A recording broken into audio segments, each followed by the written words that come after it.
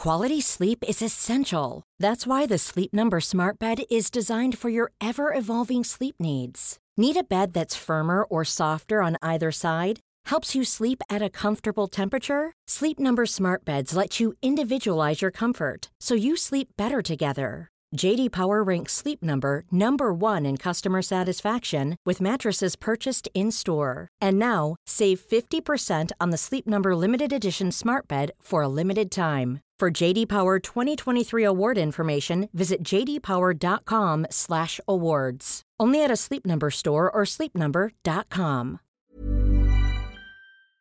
Hello and welcome to another episode of Well Far. I'm Amy Lane, and each week we break down the barriers to running so you can get more from your time in your trainers. I'm currently taking an extended break to learn how to juggle a toddler and a newborn, but that doesn't mean you have to rest up too.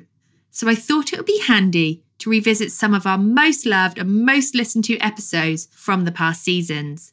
The advice and expertise is as useful today as it was back then. So prepare yourself for the cracking tips from the experts around the globe. Together, we'll help you reach your running goals this year.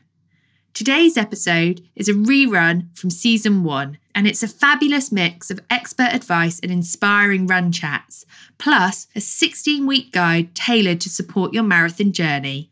So if you've started 2022 with that goal in mind, or if you are just keen to run for fun, then we are here to help you through.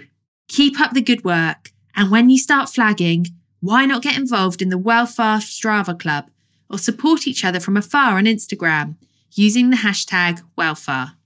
I hope you enjoy this episode, and I really hope it helps you to keep going well far this year.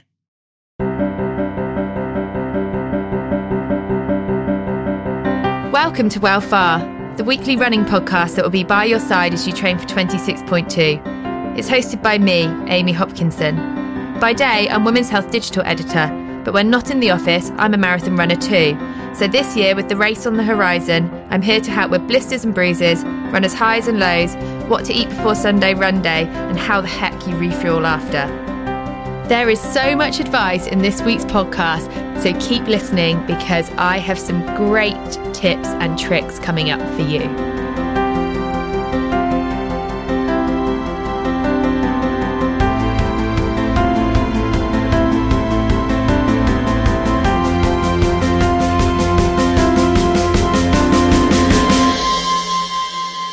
Hello everyone, it's that time of the week again when you guys are tuning in to another episode of Well Far, and I am, actually sat on my kitchen floor because, believe it or not, it's currently the warmest place in the house.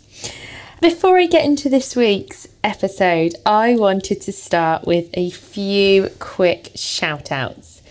I am absolutely loving all of the Instagram direct messages I'm getting about your running journey. So the first one goes to Rian, who was feeling pretty rubbish and sluggish after a weekend of eating rubbish. That's something I can totally relate to.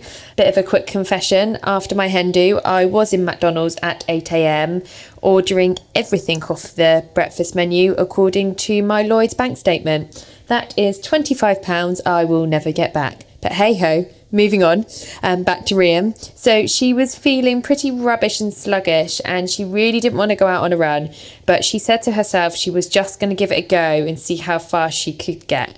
And lo and behold, she smashed out 6 miles whilst listening to the podcast. So well done you, Rian. The next one is a lady called Beth who messaged me to say that she's actually beaten her ME and is now back out running again, and she is just so proud of her body. And so Beth, that's such great news. Keep it up and keep enjoying it. And my third shout out goes to Rachel, who messaged me to say that she used my tip of putting her running kit on the radiator before going to bed, and when she got up she put it on and managed a 5 a.m. run. You are far braver than me going out at that time, so well done you. But that was just 3 of the many people who have messaged but who are also listening to this podcast, so thank you to each and every one of you who are tuning in, of course in the UK, but also in USA, India, Sweden. And actually, we have a listener in the Bahamas. So, hello guys, you're great. Welcome back. Let's get on with this week's episode. So, first of all, a quick update from me. I am not going to pretend it has been a mad old week, and perhaps maybe not one to shout home about with regards to my running. I really didn't stick to my plan. In fact, the plan went out of the window somewhere around 40,000 feet on the way back from Austria. So I got back from Austria and the reality of a wedding, a career and side projects hit me right in the face, and my life went from 0 to 100 in 24 hours. In fact, I think the only time I had to myself was on the loo. And even then, I'm not going to lie, I'm pretty sure I sent a few emails or published a few Instagrams from there. Sorry, guys. So my training had to take a back seat last week, or at least it did with structure. And so the only way to get my training in was to get smart and fit in runs when I could. So every day last week, I made sure that I had a long sleeve running top. I wore my sports bra every day under my clothes, and I also made sure I had my running leggings and my trainers on me, so that at any given point in my day when there was the opportunity to run and get some miles in, I did. So rather than taking the bus or the tube to do errands across town, I ran there, and then I got public transport home. Or on the nights when I was coming straight home from the office, I ran home. And I also did a lot of walking, and that was basically just to spend as much time on my feet as possible. And so looking at my run stats, even though all of my individual runs are actually shorter than the planned mileage, the total weekly mileage wasn't too dissimilar from the plan. Although there was one whopping great big hole in my running week that I do feel I need to confess to, and that was Sunday run day. Last Sunday, I was not in any fit state to put my body through 2 hours of more of running after my outrageously fun hen do the night before. The reason I'm telling you this is because if you have skipped a Sunday run day because you had a late night the night before, or you just can't fit it in and you are beating yourself up and worrying about it, please don't. There is definitely going to be times over the next 12 more weeks when life is going to get in the way and you are going to have to skip a few sessions. But I really believe that it's what you do regularly, not randomly, that counts. So if you make sure that you seize every training opportunity and you don't not do a training session because you think, oh, I can't be asked, I really don't fancy it, then the ones that you miss are only going to be such a small percentage of your overall training that while I wouldn't say it's ideal, it is not the end of the world. And so many trainers will tell you that actually if you have to skip something, just skip it and move on, and don't try to make up the mileage. So there you go. And after my wedding, I will be back on the plan and making sure that I'm doing as much as I can so that when I arrive at race day, my body is in the best physical and mental state. But that's enough from me. So what have I got coming up for you guys this week? I have got a great chat with a celebrity trainer called Dalton Wong, who is so experienced in training well and recovering better. He's got so many tricks up his sleeve, which he's going to share with you guys to really help you keep pushing on forward. And actually, on the subject of pushing forward and pushing boundaries, this week I head out on a run chat with Challenge Sophie, who in my eyes is a shining example of how fitness challenges can change your body and mind for the better. So that is enough waffling on from me on my kitchen floor. I should probably get up off it now and go make some dinner. Actually, I'm going to make some meal prep for the week. And so over to today's guest. Keep sharing your journey with me, #Wellfar, and I will see you guys all next week. Bye now.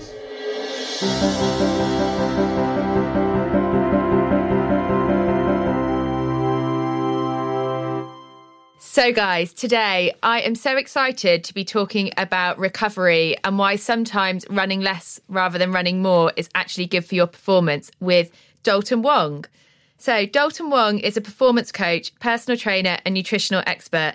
He's got 20 years experience helping clients all over the world achieve results. From training the likes of Jennifer Lawrence, Gwendolyn Christie and Vanessa Kirby to women like me, he's developed a well-rounded approach to getting results no matter your age, body type or goal. His secret weapon? Mini bands and sliders. More to come on this, so welcome Dalton. Thank you for that amazing introduction. I know you are a big fan of recovery because you believe that a lot of people talk about all the other parts of training, food and the hard stuff, but yet skip recovery. Is that true? Yes, it's so true. Recovery, I feel, is the most important thing. I always tell people they get fitter, healthier while they're sleeping. I have 2 wonderful children, and when they were growing up, all they did was run around, exercise, eat, of course, and also sleep, recover. And so I think the problem is most people don't like to recover because it's something they feel is not important as, say, running or going to the gym or doing other activities. Yeah. And to you, because I think a lot of people have different takes on recovery. So how do you define recovery? So for me, recovery is something that can be passive, like going for a massage, going for a facial, going for a manicure, pedicure, anything that you just get to relax. Let your cortisol system just totally relax. The second thing you can do is what we have is active recovery. So it could be going to things like going to a yoga class, going to a stretch class, even doing cryotherapy or infrared sauna. There are a lot of things that will help your body recover so you can perform better and also have a better lifestyle. Should it be done like just on one day each week, or how do you believe that recovery? For me, personally, is that for every 3rd or 4th intense session, you need to give yourself some recovery. So if you train 3 times a week, then on the weekend, you must commit to doing some sort of recovery. For those people who don't have enough time, if you think of your time while you're training, you could reduce that by a certain amount and spend the last 20 minutes, 10 minutes, whatever you can to focus on recovery. Do people then not freak out about not getting results? Because people I feel there's this mindset where it's that you need to work out for as hard as possible. Yes. For the most amount of time that you've got. Yes, it's about working smarter rather than harder. But if I'm not, so I really struggle with, I even struggle with massages. So I'll be lying there on a massage couch and the person will be going, relax. And I'm like, I can't relax. I'm currently replying to emails in my head. I'm thinking about what I'm going to have for dinner, how I'm going to fit everything into my week. So for someone like you who are like that, then I would suggest that you could focus on things that are more active recovery. Okay. So you could do your self-assisted stretches. You could do a series of yoga poses. You could do things that what I would say are quick, fast-acting, like going to your cryotherapy, going to a sauna, doing things like that will take your mind outside of just lying there. There are a lot of people who can't just lie there and get a massage. Yeah. But if you go to, like you came to my place, right? You had a treatment, but Dave did the stretching with you. He got you active, involved in your own recovery. Then it made it easier for you to do. And you've just mentioned cryo. Yes. So for anyone that doesn't know about cryo, so cryo is when you go into a chamber and it goes down to bitterly cold -degrees, and it's been famed for helping with recovery. Yes. Is this something that you believe in, or do you think it's a whole load of cold air? Well, you know what? Personally, I do cryo. Right. So I like it because someone like me who doesn't have a lot of time, I can go there, hop in the chamber for 3 minutes, I can leave, I'm done. That's my whole session over with. For me, it's a great way of finding something that's quick, that's effective, but also I quite like that bone-chilling coldness since I am from Canada. So for me, it's fine. We're fortunate enough because we get to try these things. It's really nice. But I totally understand for a lot of people, it's just not financially or feasibly possible to go. But you can replicate it by, I think this weekend it's going to get cold. You can run outside in your pants. You can put a bunch of ice cubes in a bath and you can get some cold therapy. Just to talk about the science behind it. So why does cold therapy help with recovery? They just think that it really helps reduce inflammation. Right. People are looking for the next big thing that's going to help them get a competitive advantage. When you think about athletic performances and people who are competing at a high level, they're looking for incremental gains. Yeah. So they're looking for what's going to help them perform on the day. But I think for us, the way we look at it, it's more about a physical and health benefits. Right. So I think for us, anything that helps reduce inflammation, because when we exercise, it increases inflammation. We can eat foods to help reduce it. We can take supplements and we can recover. All those things will help reduce inflammation. So I think for most people, it's about finding something that's going to help them recover more effectively. And that's something that they can do the thing is, when you think about recovery, it has to be done consistently. Okay. You can't suddenly decide, all right, I'm down in London, so I'm going to go to cryo once, and that's going to be my recovery. Yeah. No, it's about something that you can find that you can do consistently and doing it consistently well. I'm just now thinking back to all the times when I've been running, when I've thought about, I really don't feel like going running, my body really aches. And then you just push on through because you've got this training plan, which tells you you need to run 10 miles today. And so you go out, or I would go out and I'd run the 10 miles, but I wouldn't be hitting my times. No, and that most of the time when you get a plan, it's personalized to you. But maybe for a lot of people listening, it's not personalized to them. Right? They got it out of a great magazine or they've downloaded it, and it's a very generic program. No one has taken into account how well they're eating, how stressed they are, any prior injuries, what their current fitness levels are. What I'm trying to say here for everyone is, you know that voice when you're running, if it says stop, sometimes, of course, you have to push through it. Sometimes that's just total laziness saying, I really want to go home and eat mince pies right now and I don't want to do anything. That's the voice you have to push through. But the voice that says, well, my knee's a little bit sore, it's twinging, do I keep running? I think that's the thing that you need to really listen. Or you wake up and you're really sore, and it's one of those things that you get out of bed and it just doesn't feel okay. I'm going to tell everyone listening right now, your body's not going to notice if you take a day off. It'll thank you for it, but if you shift your training plan to a day later, it's not a big deal. If you miss one run out of your whole 12-week program, it's not going to make a big deal. It's about making sure that every time you go out there that you're performing to the best of your ability. When you don't, for me, I feel if you're investing a lot of time in an exercise, you must perform the best you can each time, or else it's not worth it. Okay. If you're going to go for a 10-mile run and it's going to be terrible, you are much better off staying at home, having a lovely cup of coffee, reading the paper, and just relaxing. There's no point wasting energy for not performing to the best of your ability. So I've been told before, like, recovery is when you get fitter. Yes. And that's when you make gains. Yes.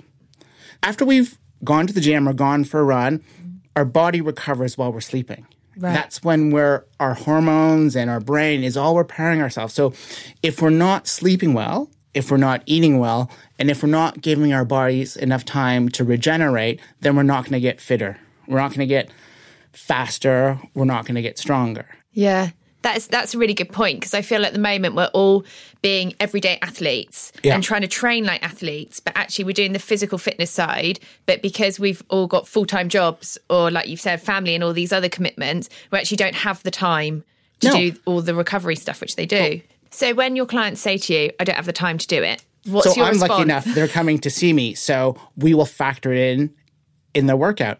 I have two approaches. So there's a lot of people who come and see me consistently throughout the year, and we will say, so every fourth or fifth session, you're going to have recovery. So you'll come and you'll get your treatment. Or I have another type of client who are more determined by how the school holidays run. So for instance, for all the mothers out there and fathers who have children, you can think of your training schedule as in-term. So when your kids are in-term, what I mean by that is they're at school, you train well, you eat well, you do all the things that you're supposed to do. But when your kids are off term, like a half term, that's the time you can rest and recover. That's the time you can spend with your family, enjoy going out, doing much more family-orientated things, and that's when your body can recover. I've been doing this for 20 years. Taking a week off or 2 weeks off is not going to have a disastrous effect on your exercise program. So there's two ways. You can think of it as weekly I'm going to do something, or you can think of it as more of a cycle. Okay. And so it's finding something that works for you. So with that, I do a lot of foam rolling at the beginning of my workouts because I was once told that it helps calm my body down because I'm normally quite stressed before starting my workout. How much do you believe in foam rolling? So I think there's a time and a place for foam rolling. Right. So lots of people like it because it helps release the fascia. So it's a nice way to get your body primed for exercise. A lot of people like to do it after. So doing it after helps release some knots. I personally like to do it a little bit before, and then we go into a dynamic warm-up, and then we resume our program. But what I do get my clients to do is I get them to do it when they're not exercising. So for instance, they'll come home late at night, they finish their work, they'll have their dinner, and they're sitting watching TV. I'd get them to foam roll then. It just helps release the tissue of the fascia, and then they can work on various trigger points in their hips, in their bum, in their IT band, and it's something that they can do while they're actively recovering. So it's basically while they're watching TV. So binging on Netflix. Yes. I just think people just have to find a time. You know, there's a lot of trainers who are adamant about when you should and when you shouldn't. I'm at the point, as long as you do, I'm happy. How much do you believe that nutrition is part of the recovery journey? Because there seems to be this obsession on what you eat before a run and what you eat afterwards. Mm-hmm. I think nutrition is equally as important as all of them. Okay. It's equally important as the running, as the working out, as the recovery, as the lifestyle. So if you think of us as a car, if you don't put good fuel or any fuel in your car, how do you expect it to run? And I also want to put out there is that a diet or a nutrition plan is individual to that person. So for instance, I'm Chinese, so if someone like me, I can eat rice and I can eat white rice and it'll have negligible effect on my body composition, on what I look like. For someone else, having pasta or bread might not work for them. So I think it's finding a right combination that works for that individual. Now, I think also you have to be very mindful that because you're exercising doesn't validate you or allow you to eat more than you need to eat because you're going for a run. So I always put this analogy that when I eat something, is it helping my exercise plan or is it hindering? Now, 99% of people will know when it's hindering. And if you choose to do it, then that's fine. But for me, if you're trying to accomplish something like running a marathon, working on your body composition, feeling better, then your diet has to really reflect it. I just don't believe that you should ban certain foods or certain things from your diet. But it's whatever works for you. And for me, it's about making sure that you have enough energy to fulfill the exercise that you're doing. So I think nutrition is a really, really important part. Because most people, when you're doing a lot of running, your digestive system plays a really important part in making sure that the food you're eating can help be then converted into fuel for your workout. And so I think for most people, they just have to find a plan or a nutrition plan that works for them during this time period. Now, this nutrition plan that you're doing right now for your exercise doesn't mean it has to be the same one when you're coming off your plan. That's all great, because I think actually a lot of the time we focus on the fact that we've just got to run this 26.2 once, but actually for 16 weeks before that, say, you're probably running 35 miles a week. So then that's actually, before getting to the 26.2, you're running hundreds and hundreds of miles. And that's what I think maybe we don't think about. I also think, like you just said, the day you run the marathon is probably one of your shortest runs because you're only running that marathon that week. You've probably done a couple other runs, but that's probably the low, by the end of your 16 weeks, it's probably the lowest miles you would have run that whole week. So I think it's about making sure that your body is primed for that day. And how do you prime it for that day? It's making sure that every single week leading up to it, you've taken really good care of yourself by your exercise, by your eating, by your lifestyle factors, and by your recovery. So I've noticed that you use mini bands a lot with your celebrity clients. Not everyone has access to the gym.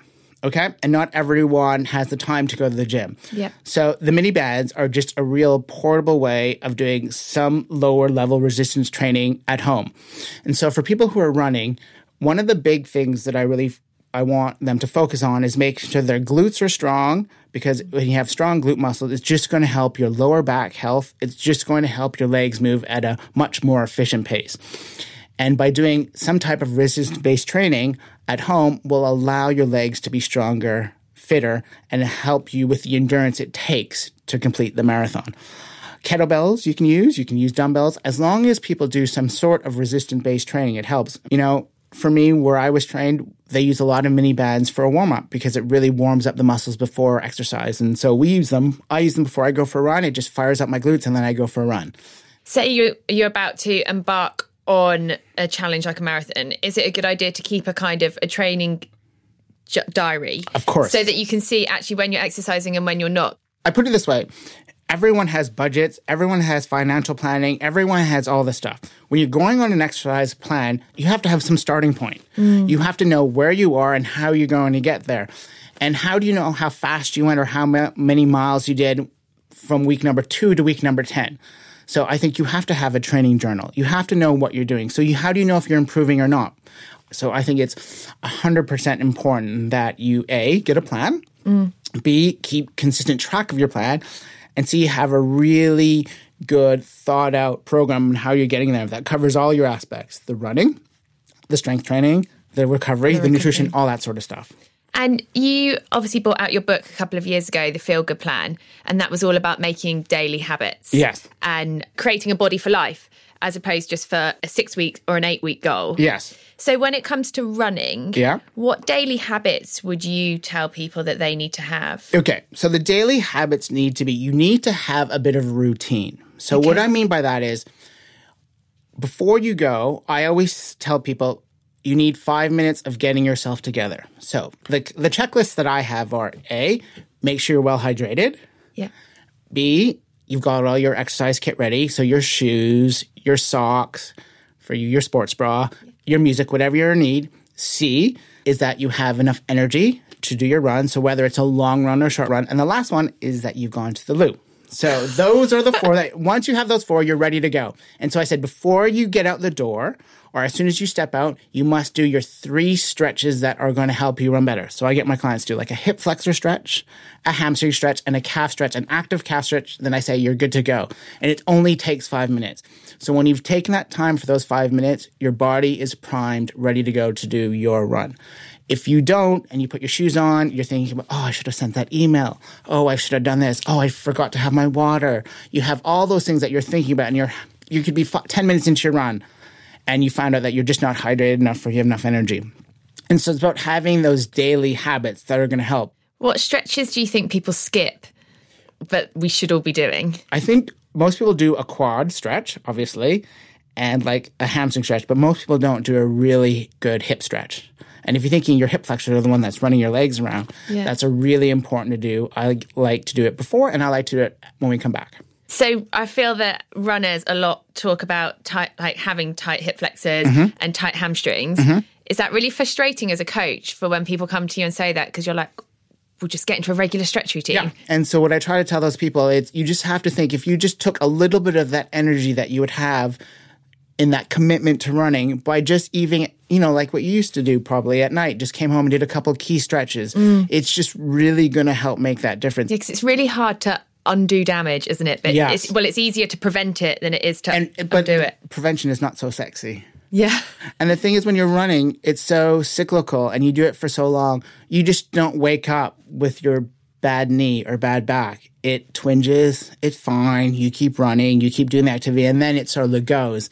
And then all you're doing is playing catch up. You're just trying to treat an injury, and then you're running. And so my view is, if you know that these are common things that happen, there's a lot of things you can do to help prevent those things. Yeah, because it does take such a big toll on your body. And I don't think I really thought about that until I hit my 30s. Yeah. And I was like, actually, my fitness life is not separate to my normal life. Yeah. So actually, I'm punishing my body or in the gym or going on a super, super hard run. And so actually, I need to tip the scales back in its favour with like nice things as well, which obviously is recovery. Yeah. We've always talked about, it's all about balance. It's about, there'll be times when you're training hard and there'll be times that you're not. But it should be a very balanced approach to your lifestyle and to exercise. And what I would say to most people, and what I try to tell my daughter, who's 13, is that exercise, eating, and a lifestyle all needs to be very balanced. What I mean by that, it's okay to have an ice cream. It's okay to have pizza. It's okay to go out for an occasional drink. It's okay to do those things, but it's something that has to be factored in a healthy lifestyle.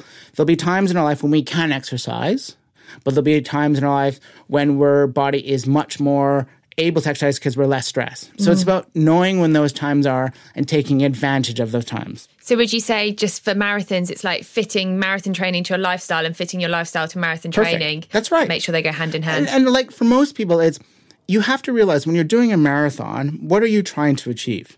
Most people are doing it because they're doing it for a charity. The charity doesn't mind if you do it in 4 hours, 4 hours 10, 4 hours 30. You're doing it because you want a sense of accomplishment. Now, if you're somewhat of a semi-professional and you're trying to achieve something, then by all means, you need to make sure that you have certain times you have to hit each week. But for your person who wants to do it, my view is, if you're going to do a marathon, complete it in a time that you think you can successfully achieve it in, that's not going to really hinder your normal lifestyle. It might hinder it a little bit because you're a bit more exhausted, but it should really help you. If you're doing training, a lot of training for a marathon, you should feel the health benefits. You should be fitter, healthier, and happier. It shouldn't make your life worse. It's a fun thing you're trying to do.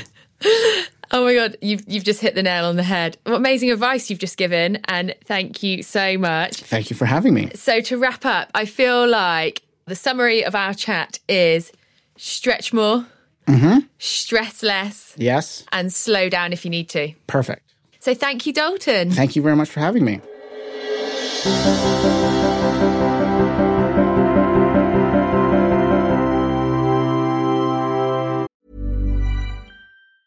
Ever catch yourself eating the same flavorless dinner 3 days in a row? Dreaming of something better?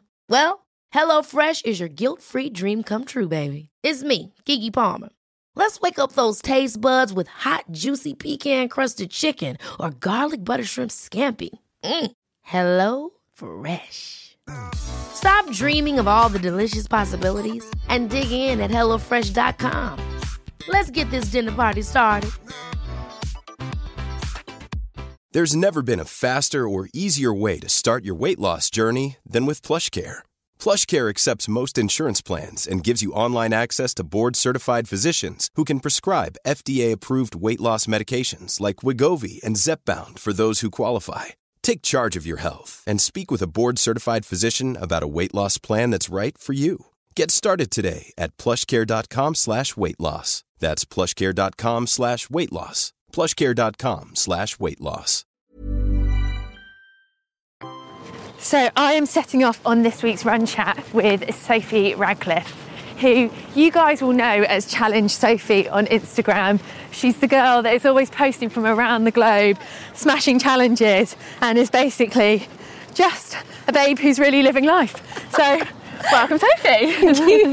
I'm giggling because that is such a great intro. Thank you so much for making my day. Oh, so Challenge Sophie, where did that moniker come from and where did it all begin? It all began from a desire to challenge myself, funnily enough. When I first left uni and came back to London, and I was like, what am I going to do in my life? I've got to get a job, right? So I get a job, 22, I'm doing sales, working in London technology startup, and within 6 months I'm like, is this really it? Like, is this really my life where I'm just working? It's actually quite unfulfilling. I don't really know where I'm going.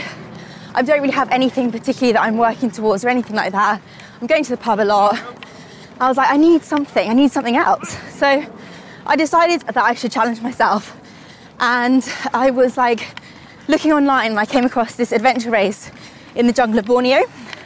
It's called the Kinabalu Challenge. And it was run by British Military Fitness, who do all the like military training in London's parks. Signed up for the challenge, started getting fit. Just like, I was sporty at school, but I went to school in central London and we were really bad at sport. So I didn't have like any kind of athletic background, was very unfit, partying a lot, quite wayward. Yeah, so I was like, right, that's it, I'm gonna do this. And all my friends and family were really shocked. They were like, this is the new Sophie. I got a bike. I started commuting across London on my bike from West London to East London every day. And I was loving it. And in 2008, I went off and did this adventure race in Borneo, in the jungle. Spent a week there, doing all kinds of different sports every day, like trail running, mountain biking, climbed this mountain, we camped in the middle of the jungle. And what happened in that jungle changed my life forever, because I felt like someone had lit this fire inside me that I'd been waiting to be lit my entire life. And what that felt to me was like, it was freedom, and it was a way to become the person that I wanted to become, and freedom from all the stuff that had been holding me back. Just confidence, that was a really big thing for me. Like, I wanted to be brave enough to be myself, to have body confidence, to take risks, to be like someone that could be a go-getter in life. And I felt like life just tries to put you into a box and kind of almost put walls around you and society, and just make you feel like maybe you can't do what you want to do, or you're not good enough, or you're not the person who should be able to do that. And realistically, we're the only person that can prove to ourselves that we can. And I think that is the most powerful and valuable lesson we can ever prove to ourselves, is that we can. And whatever that is to you. Was there one particular aspect of that challenge when you kind of had that breakthrough? It was once we finished, actually, and I mean, the whole thing was just unbelievable, and it's an amazing adventure and experienced so much, met so many great people, but it was the feeling of when I came back to London of having set myself a goal, having been committed, trained for it, even like raising lots of money for charity, but just like breaking through one barrier after the next. Like these barriers that we have, these limits that we have, these fears, these doubts, these anxieties, they're all fluid. Like none of them are set in stone. Every single one of them can be negotiated. And that's why I love challenging myself, because I love to see how far I can push them. And so what happened was, over the next couple of years, I was working my job and I started building a team, and I was like doing one challenge after the next, and I would just see something and think, I'm gonna go do that. So after the Borneo thing, I did my first triathlon, and I was like, oh, I quite like this cycling thing. So I'm gonna cycle London to Paris in 24 hours. Having only cycled 40 miles once in my life, that was the furthest I'd ever cycled. Then I saw a picture of sunrise on the summit of Mont Blanc, and I was like, always wanted to climb mountains, I'm gonna learn to climb mountains and climb that mountain. And little by little, these challenges, like each time you do one, it just gives you more confidence and instills this kind of power inside of you and to dare yourself to believe and dream more. And how did your mates react? Did you drag them along on the same challenges, or was it suddenly like they're going out partying, getting in at whatever time, and you're getting up to train? They thought it was really cool. They thought it was really impressive, and they loved it, and they saw how much it lit me up and how much I loved it. But they definitely didn't want to join me. Now they do. Do they? No, yeah. Oh my God, now they're desperate to. Everyone wants to get involved. Because you've gone on from there to run 100-kilometre ultras. Yes. You've cycled the peaks. So I've done the 3 peaks a couple of times, once with cycling between them. And then I did this challenge, which I do love, called the Alpine Coast to Coast, which was climbing the highest mountains in the 8 Alpine countries and cycling between them. And how long did that take? 32 days. Oh my God. No one else in the world has done that, so I'm like waiting for someone to give it a go. So you're basically a world record holder. Well, it's unofficial. It's a world first. A world first, okay. Yeah. Amazing. But yes. And then, I don't know, I just feel like once you start, you know, and it might not sound like I kind of started with baby steps, but I can remember so vividly when running 3 miles was the hardest thing in the world for me. I was always the one that was super sweaty at the back of the pack, but I never really worried so much about whether I was a cyclist or had done enough cycling, whether I was a runner and done enough running. You know, I just went and did stuff because I wanted to create these challenges for myself. I wanted to do the things that were like the biggest challenges I could think of, because I knew how much I was going to grow and change and how much of a positive impact that would have on my mindset and ultimately my life. Do you think that it was the fact of having the challenge and the distance that kept you training? So if you found 3 miles really tough and you were only running to run 3 miles, perhaps you might not have gone out again, but because you had these big challenges, you're like, I have to get there, have to get fitter. Definitely. I'm an endurance person, so you know, often the first part of the run can be quite hard. Your mind and your body sort of like batting against each other, and then once you do something that's longer, you just kind of settle into it. You accept it and you're like, okay, this is what I'm doing. And I talk about like being in the pain cave. Yeah. Please do explain to us what the pain cave is. The pain cave is basically the cave of pain that you submit yourself to when you do anything really physically and mentally demanding. You know, I definitely feel like I reached that in a gym class. But what happens in that cave is we have 2 options. Either it gets hard and you stop, or it gets hard and you keep going. And I always want to be the person that keeps going. You've got to accept it, and you've got to be like, it hurts, but this pain is teaching me something. It's making me more resilient. It's making me stronger mentally, physically. And that doesn't just make you stronger as a runner, it makes you stronger as a person. And that is the part that's always got me hooked on these challenges. And do you think you treat your body differently? Because your body is now essentially your job, because you've turned Challenge Sophie into your platform, yes, into your career. Yes, I do, definitely. I mean, I look after myself. I've subjected my body to a ridiculous amount, like insane. But it's my mind that has been the kind of like, I think it's so interesting. Whenever you're training or even you're doing a challenge, it's this constant movement and conversation between your mind and your body. That's the bit I love. Like, that's why I like to be in the pain cave, because I'm like, if I can get myself to manage my mind, to make my body do extraordinary things, and then come out the other side and maybe talk about it or write an Instagram post or write a blog about it in a way that makes someone else want to try that and achieve the same things for themselves, then that's great. And what about the days though when you really just can't be asked? Because you must have them.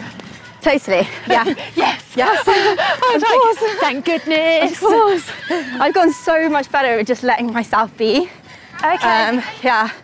I mean, especially this year, I feel like I've really turned a corner because, you know, things are just in a different place and I'm able to relax a bit more. Like, I don't actually run like ultra marathons anymore. I haven't done an Ironman for a couple of years because it's not what I want to do right now. Like, I'm more interested in my own general fitness.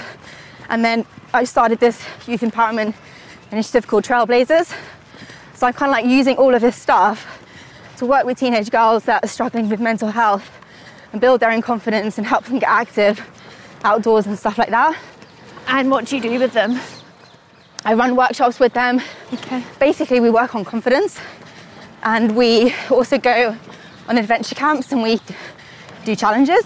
Nice. Yes, and then reflect on it, and I feel like everything that I've learned from the pain cave and all these other things, experiences, I'm now being able to plug into Trailblazers, which I love. That being said, I do feel like I've got another Ironman in me pretty soon. Do you? Yeah, I do. How long does it take to do an Ironman? It really depends. I mean, I think the pros do it in under 9 hours.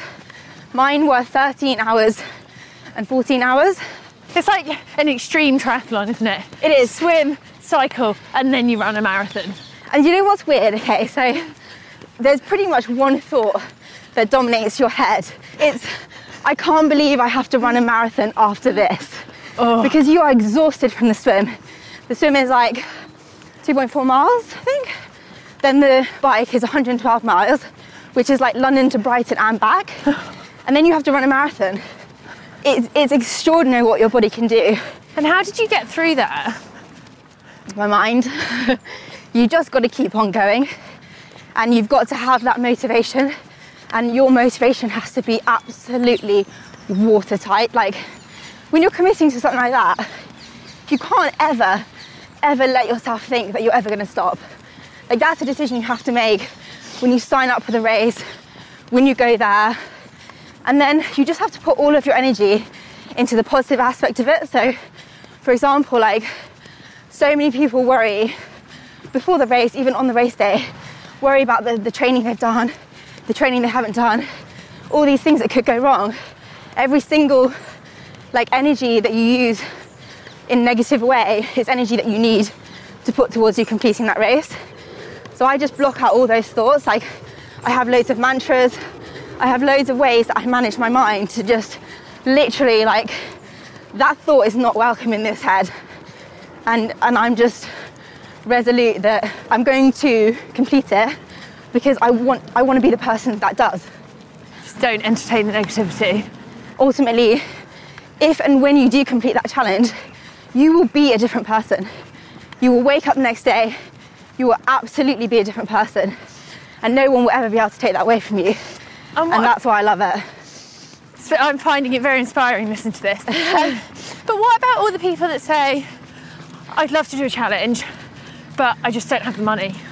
Okay, so I remember when my actual first ultramarathon I did, I just ran London to Brighton one day with 2 friends. You're looking at me like I'm crazy. Like, that doesn't cost any money. Did that come across in my face? It must have. Like, we got some maps from a friend of ours. So we literally packed a bag full of jelly babies and flapjacks and water. We took a map, we went off and we ran. We arrived in Brighton 17 and a half hours later, 100 kilometres, 62 miles, 2.5 marathons, you know, through the Bluebird fields, over the South Downs. It was amazing. Wow. It was insane. But, you know, that doesn't cost money. So a lot of the stuff like that I do, I just try to do stuff that is accessible, and that used to drive me in the first place as well. But I do understand sometimes people want the motivation of a race. And how about, obviously you're always on the go and you're always training. How much running do you do in your week at the moment? Well, right now I'm training for a 10K in May, so I'm trying to up my running. I'm trying to do at least 2 10Ks a week. Right. Because I got really into the gym in the last year. I trained at UNIT and I just loved it. And it was just like, when I first started doing these challenges, they were a way for me to create more excitement and energy from my life. But as it's become my career, my life is so much more demanding. I don't have as much surplus energy and time to like go on long runs. But whenever I go out and I go to like different places around the world, go up to Scotland, there's literally nothing I love more than just packing a little backpack and going off running. Yeah, I feel the same. It's the first thing I do whenever I leave London and I stay somewhere new. Like, I just love the next morning getting up and going for a run and just seeing new things. And it just feels really freeing. It does. And it's such a great way to explore. Like, you know, I remember a friend of mine once, she messaged me and she said, there's really cheap flights to Belfast. Let's go up there and let's run the Giant's Causeway. Beautiful coastal trail. And we basically ran it over 2 days. Ran, walk, little backpacks on our back. Stayed in little Airbnbs that we booked along the way. Ate fish and chips and ice cream. And it was like this amazing adventure. We ended up running, I think, 60K or something altogether. That's what I love about it is, you know, it's opening up your mind to actually go and find a trail that you think looks amazing. Running is an amazing way to explore the world and just open up your mind and have that free time to yourself to like process your thoughts and, you know, make yourself feel good. And what's your injury prevention plan with all of this? Exercise and challenges, is there anything the one thing that I do is I back off when I have any niggles. Okay. So I'm very good at like not training through injuries or niggles, and I somehow manage to have a resilient body. It's just been very kind to me. Just listen to your body, basically. And as we've got a few minutes left, so I'm going to ask you one more question. Where does Challenge Sophie want to be in 10 years' time? Or what do you want to have achieved? I think that Trailblazers is my legacy. It's my heart and soul. And I don't know exactly how it's going to evolve. But I do know that we have a massive crisis on our hands of young people feeling a huge amount of pressure in every way, and, you know, not being able to necessarily have the skills to deal with the uncertainty of life. And that's what I want to help them with. But I think really what would make me happiest is just if people just go out there and, like, instead of worrying about all the things that could go wrong or the ways it might fail or how they're not the one that's going to be able to make this challenge, just go and give it a try. That's all I ask of people, is like, just give it a try, because this could be the best thing you've ever done and you will never know if you don't try. What a perfect ending to this run. So there you go, guys. A lot of you are already on your challenge, you're on your marathon challenge, so just keep going, give it a try. Yeah, one life, live it. One life, live it, do your best. Woo. Awesome. Thank you so much for listening to Wellfar, your guide to conquering 26.2. If you've enjoyed this episode, please do take 30 seconds to rate and review us on iTunes. It really does make all the difference, and I and the team read absolutely everything you write, which means the world to us. New episodes will be released every Sunday on all the usual podcast platforms, so please do subscribe and never miss a notification. Until then, thanks again to all of you for listening and supporting us, and thanks to Mags Creative, the producers of this show.